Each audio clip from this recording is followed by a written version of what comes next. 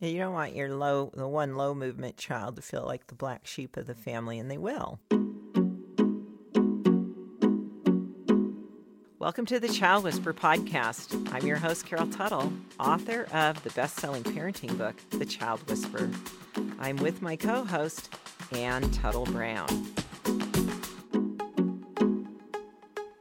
We have a family of 6, 4 kids and 2 parents. All of us are type 1s or type 3s, except our 7-year-old type 2 secondary 4 little boy.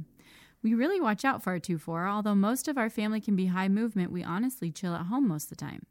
I think we're doing things right with my son quite often, but it seems like it's taking a long time for our individual relationships to improve with him.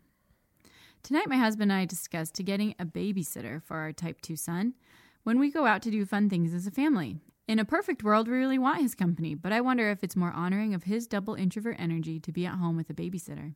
It seems unfair to the rest of the family to have him ruin the fun. I'd love your feedback on that idea.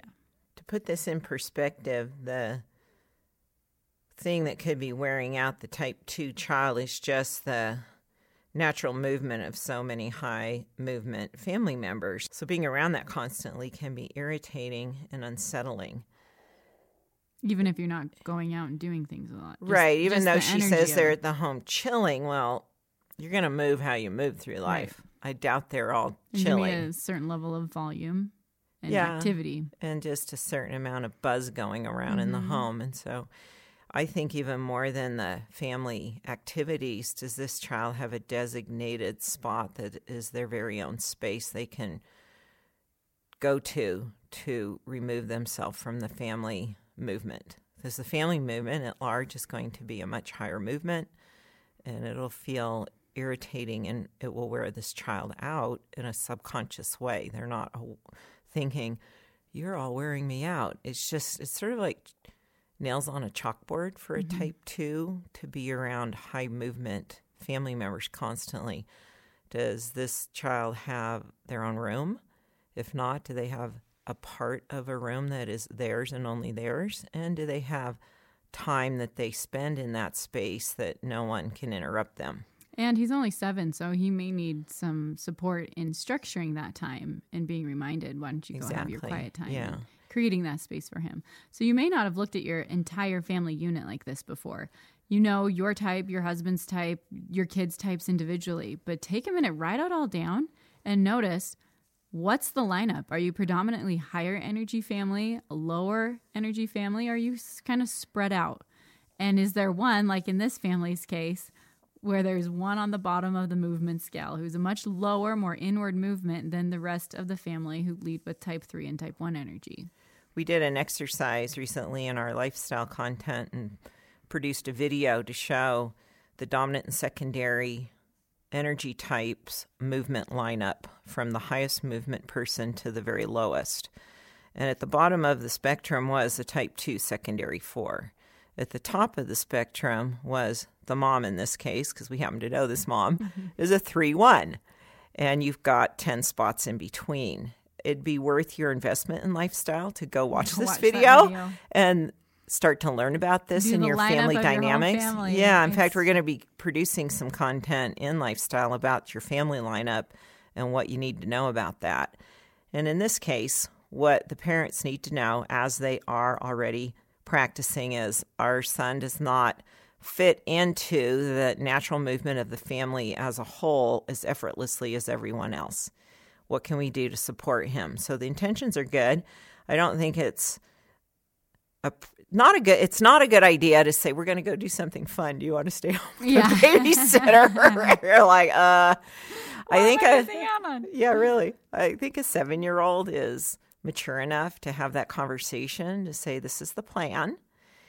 And could they be involved in helping produce the plan to see that their needs are met also? What could have been chosen at that experience, at a family experience that catered to that one child individually, that maybe the family's going to do certain things and they don't have to be as involved, but they can still go?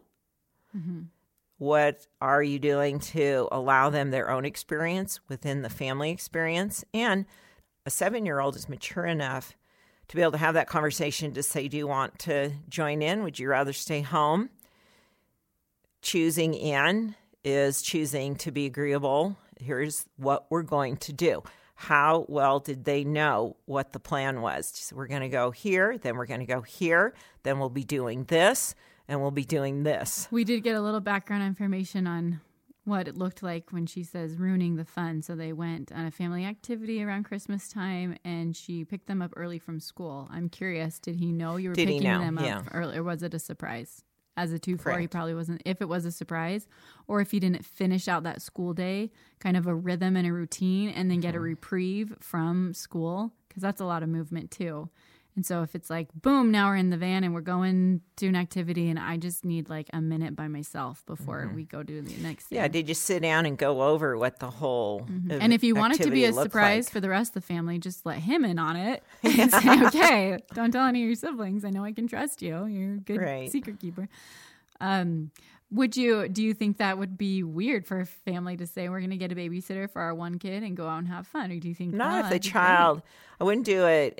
You didn't behave, so now we're going to get you a babysitter. It'd be in respect of them and support of them. If that's what they felt was best, they could try it out. Let's try it out. Yeah. We're going to have a lot more family activities. Do you want to try staying home? And does this activity look, fun to you? Yeah. And if not, then who would you like to have as your babysitter? And how can we make an enjoyable experience for you to have How can that be a supportive experience so it's not a consequence? It's what she's asking. I really think her intent is to say, how could he have a different experience that would support him if the one we're choosing as a family doesn't look attractive to him? Yeah. Sure. Just make sure it's a babysitter that he knows or feels comfortable with. Yeah, let him not help be plan trying all to get that. him to do a lot of things. Yeah, let him plan all that. I always love a good night in as a type 2. If my husband has somewhere to go and I get, it's a quiet night by myself, that's very rejuvenating for me. One of my good friends is a type 1. 2 of her children are type 1s, and her husband is a type 2, but meets them in that one space very readily. Their oldest daughter's a type 4. And I've had a chance to help her see that, your daughter's not going to want to be as busy as you guys stay. They're a very active family, incredibly active. They spent some time with us in Hawaii, and they were gone every day at 7 a.m. We're like, wow. They're gone. They're out and about. The type 4 daughter, was she with them? Or Anne-Marie has now seen the wisdom in talking to her daughter and not taking it personal when her daughter says, I really don't want to go. Can I stay home by myself? That could be hard as a type She's older mom. Now. Yeah, the mom was thinking, oh, no, you need to come have fun with the family. Yeah. And I helped her see. I'm like, no, actually, she's going to start resenting being with your family if she's forced to do this so often. Yeah. You're so busy. So she now has that liberty to stay home at times. Well, that's great because I think she's older. Yeah. She's in her early teens. So she's able to manage herself. But I think as a type 4, especially in this case, could be like, I'm not doing anything with my family ever again because I've done way too much. Extreme, or if they're able to join in when they want and stay home when they want, they'll be able to keep that connection healthy and alive, but just do it at the times that feels correct for them. Like in this case, they went to see a gingerbread house and they were going to go out to dinner. So great. They got picked up from school. Next activity. It may have been paced a little too intense for the type 2 child. And the mom was probably super excited, maybe had music blasting in the car. This is our special day out. The kid's she said he was audibly whining and moaning and groaning. And that's when okay, as a type 2 especially, something's wrong because you're whining. Did he get to help influence the way it played out? And she was trying to resolve it through the night. But at that point, you just need to restart. So I have 3 children. 2 are type 3s, a 3-1 and a 3-4. And I have a 2-1 son. And so I'm so grateful that I know this. More than just you're a type 3 and you're a type 2, seeing it in the lineup, he's on the opposite end of the spectrum of my other 2 kids. And I'm kind of in the middle. My husband and I are in the middle of the 2.